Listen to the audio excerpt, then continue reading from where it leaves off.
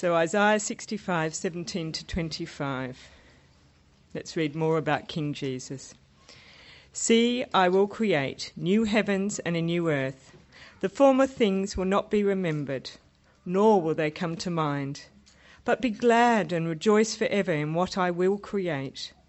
For I will create Jerusalem to be a delight and its people a joy. I will rejoice over Jerusalem and take delight in my family, in my people. The sound of weeping and of crying will be heard in it no more. Never again will there be in it an infant who lives but a few days, or an old man who does not live out his years. The one who dies at 100 will be thought a mere child. The one who fails to reach 100 will be considered accursed. They will build houses and dwell in them. They will plant vineyards and eat their fruit. No longer will they build houses and others live in them, or plant and others eat. For as the days of a tree, so will be the days of my people. My chosen ones will long enjoy the work of their hands. They will not labour in vain, nor will they bear children doomed to misfortune. For they will be a people blessed by the Lord, they and their descendants with them. Before they call, I will answer. While they are still speaking, I will hear. The wolf and the lamb will feed together, and the lion will eat straw like the ox, and dust will be the serpent's food. They will neither harm nor destroy on all my holy mountain, says the Lord. Oh, well, g'day. My name is Ben. I'm one of the pastors here at St. Matt's, and it's great to be with you here on Easter Sunday. Here's a fun thought experiment. If you had the chance to remake the world that we live in, what would you take out to make it better? You know, it's pretty obvious to everyone that we live in a world that has a lot of problems. There's a lot of stuff in this world we don't like. So if you had the power to remake the world, what would you choose to take out of it to make this world a better place? Taxes might be a nice place to start. Brussels sprouts, I could get behind that. Cats. Seems like a pretty good start to me. I'm not sure about, maybe I lost a few friends there. But maybe there are some serious things that you'd like to take out. Some things that cause real grief and pain and heartache. That this world would be way better without. I'm sure you can think of some things, can't you? Well, in Isaiah 65, which we just had read out for us, God is promising that he is going to remake the world. Not just a fun thought experiment, but a real promise that God is making to us. A promise of a new heavens and a new earth. And in Isaiah 65, God shows us some of the things that are on his list that he is going to take out to make this world a better place. So let's have a look and see what's on God's list. We won't look at every single thing that's there, but let's look at a few highlights. The first thing that God says he's going to take out is PTSD. Have a look in your handout with me at Isaiah 65 and verse 17. God says, "See, I will create a new heavens and a new earth. The former things will not be remembered, nor will they come to mind. But be glad and rejoice forever in what I will create. For I will create Jerusalem to be a delight and its people a joy." Now, when it says the former things will not be remembered, nor will they come to mind, it's not saying that we're going to have our entire memories wiped like Men in Black. You know, they're going to say, put on sunglasses, have a look at this thing, flash, and then you can't remember anything. No, there are many good things that we'll remember. But what it is saying that the former things, the things that characterize our broken and fallen world, those things will no longer be able to haunt us. You see, many of us have horrible memories that bring pain and suffering and trauma. Memories that haunt us years into the future. But God is saying that in his new creation, that won't happen anymore. No more memories of past trauma, no more nightmares, no more PTSD. That's one of the things that God is going to take out of this world when Jesus returns to bring about his new creation. A second thing he's going to take out is death. Have a look there in your handouts with me at verse 20. It says, "Never again will there be in it an infant who lives but a few days, or an old man who does not live out his years. The one who dies at 100 will be thought to be a mere child. The one who fails to reach 100 will be considered accursed." You know, we have good friends who have gone through miscarriage, as many people here will have as well.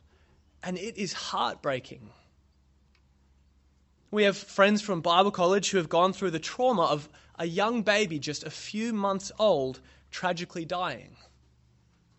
Words can't describe the pain that they've gone through. But Isaiah 65 is promising that in this new world that is coming, that will not happen.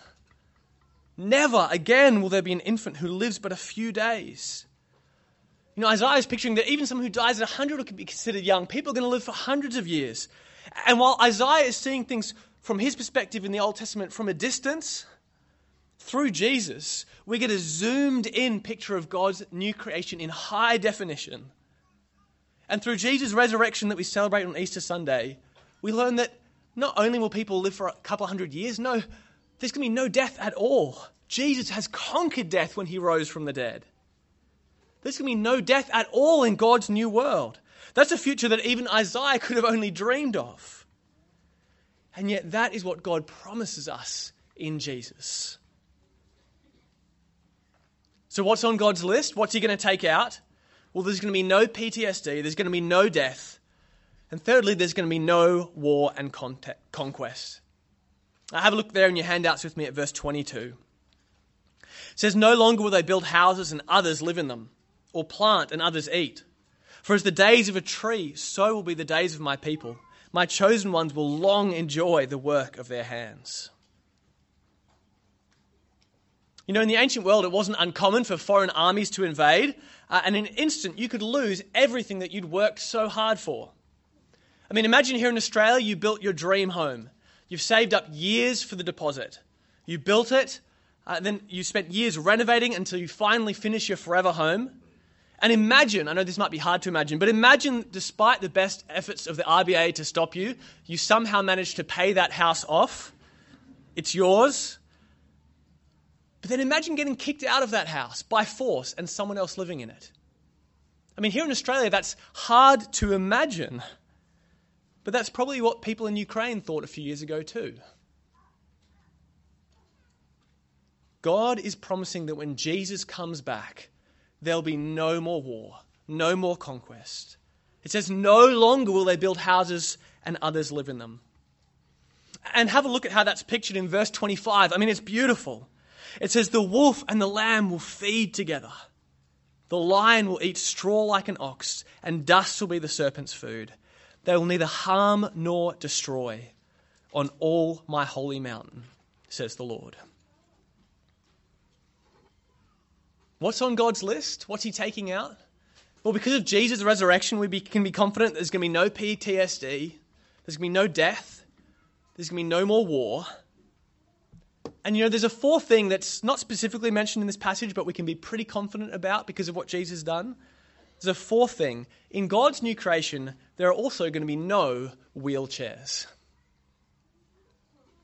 Some of you might have heard of a woman named Joni Eareckson Tada. Joni grew up in the States, and when she was 17, she was in the summer holidays with her family, swimming at a lake, having a great time. It was warm, the sun was shining, and they were having a great time until in a single moment, everything changed. Joni dived into the lake, but the water was shallower than it appeared, and she snapped her neck. Her sister dragged her from the water, but from that moment, she was quadriplegic. Couldn't feel or move anything from her neck down. In a moment, from a healthy young 17-year-old, she was quadriplegic. And she describes the weeks and months that followed as more difficult than one could imagine. Facing not only quadriplegia, but also chronic pain that was at times unbearable. She felt completely hopeless as she lay there motionless on a hospital bed. There was no cure, no fixes. This would be the rest of her life. But in the midst of her great suffering, she found a depth to her faith in God that she said she'd never had before. She spent a lot of time reading God's word, and she found herself drawn to the promise of a new creation. And that just as Jesus was raised from the dead with a new and glorified body, that so too she would be raised with a new and glorified body, with legs and arms that worked. And this not only gave her a hope that sustained her in her despair on her hospital bed, but also motivated her to spend her life to help others too. And she has had a busy life. She wrote a best-selling autobiography. She started a ministry called Journey and Friends that serves those who are disabled. She spent decades taking her wheelchair onto planes and traveling around the world, speaking at conferences, encouraging others with the hope that we can have in Christ.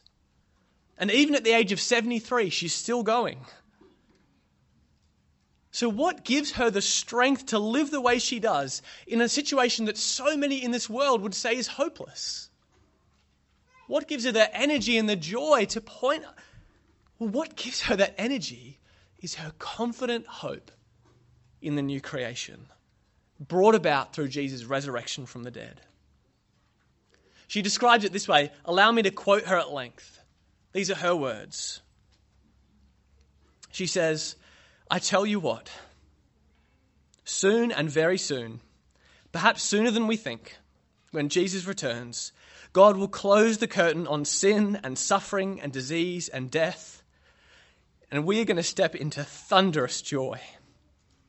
And one day I'm going to leave this wheelchair behind. I cannot wait. I may have suffered with him on earth, but one day I'm going to reign with him. I may have tasted the pains of living on this planet, but one day I'm going to eat from the tree of life, and it's all going to happen in the twinkling of an eye. We will see the risen Jesus, and we will be like him. We will be drenched with delight. We will be at home, as though it were always this way, as though we were born for such a place. Romans 8:18 says that we can consider our present sufferings are not worth comparing with the glory that will be revealed in us. And you know, I hope I can bring this wheelchair with me.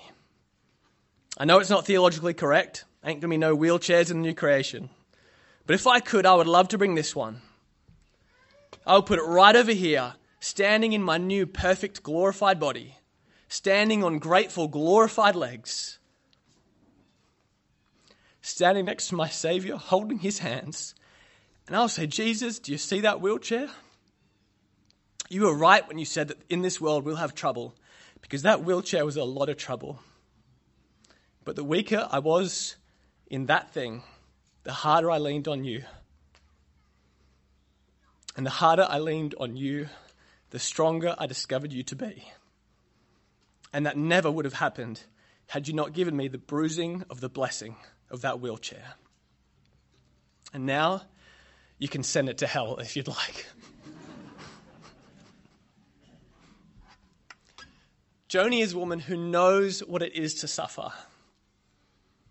So what gives her the strength to live the way she does in a situation that so many people would see as hopeless?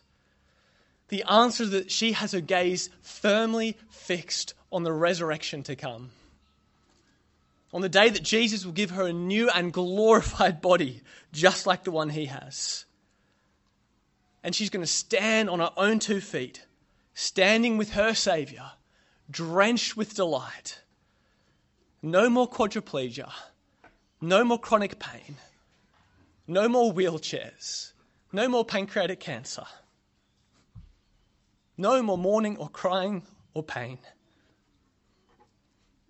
And brothers and sisters, if you have put your trust in Jesus, you can have the same confident hope that she has. There are some of us here who are dealing with physical illness, with chronic pain or fatigue, or an injury or disability that seems like it's just going to be with us for the rest of our lives, and maybe it will. But take heart. One day, Jesus will give you a glorified body that is free from all of that. Some of us here are dealing with mental illness, with depression or anxiety or gender dysphoria or bipolar disorder or any other number of battles that we might be facing. But take heart. One day Jesus will give you a glorified body and a glorified mind when you are free from that. And he will wipe every tear from your eyes. If you've put your trust in Jesus, then because he rose again from the dead, you can have a confident expectation of spending eternity with him in the new creation. But for some of us here today, maybe you haven't yet put your trust in Jesus. Maybe you might tick the Christian box on the census, but you know that you're not actually following Jesus with your life. Maybe you identify as Christian in a broad sense, or perhaps believe in God, but you know that you're not living with Jesus as your King. And if that's you, we're so glad you're here. And we would love nothing more than for you to be able to experience the life-changing hope that comes with knowing Jesus. Because here's the thing, it's only through Jesus that we can have a confident hope of this glorious future. And if we choose to ignore Jesus and turn our back on him in this life, then he will return the favor when he comes again in glory. In Luke 13, Jesus was asked, "Lord, are only a few people going to be saved?" And Jesus answered, "Make every effort to enter through the narrow door, because many, I tell you, will try to enter and will not be able to. Once the owner of the house gets up and closes the door, you will stand outside knocking and pleading, 'Sir, open the door for us.' But he will answer, 'I don't know you or where you come from.' Then you'll say, 'But Jesus, we ate and drank with you and you taught in our streets.' But he will reply, 'I don't know you or where you come from. Away from me, you evildoers.'" Now that is a scary thought, isn't it? Jesus is saying that if we ignore him in this life, he's not going to welcome us into that new creation. He's going to say he never knew us and turn us away. But Jesus isn't saying that because he's angry with us. He's saying it because he loves us. And he wants us to make every effort to enter. He wants to tell us before it's too late, before that door is closed. He wants us to enter life. He wants us to know him and love him and walk with him, both in this life and the next. So if you're here today and you haven't yet put your trust in Jesus, then take him at his word and make every effort to enter through that narrow door. Make every effort to get to know him. We've got copies of Luke's Gospel available for free here this morning, and we'd love to give one to you so that you can investigate Jesus for yourself. It's just the Gospel of Luke, one of the eyewitness accounts of Jesus' life. Please feel very free to come to the table out here after the service. We'd love to give it to you as an Easter gift for you to keep, so you can investigate Jesus for yourself and perhaps read it with a friend. We would love nothing more than for you to be able to experience the life-changing hope that comes with knowing Jesus. Easter Sunday is all about Jesus' resurrection. And because he rose from the dead 2,000 years ago, anyone who trusts in him can look forward to a glorious future in God's new creation. Let's pray for God's help in fixing our eyes on that glorious future.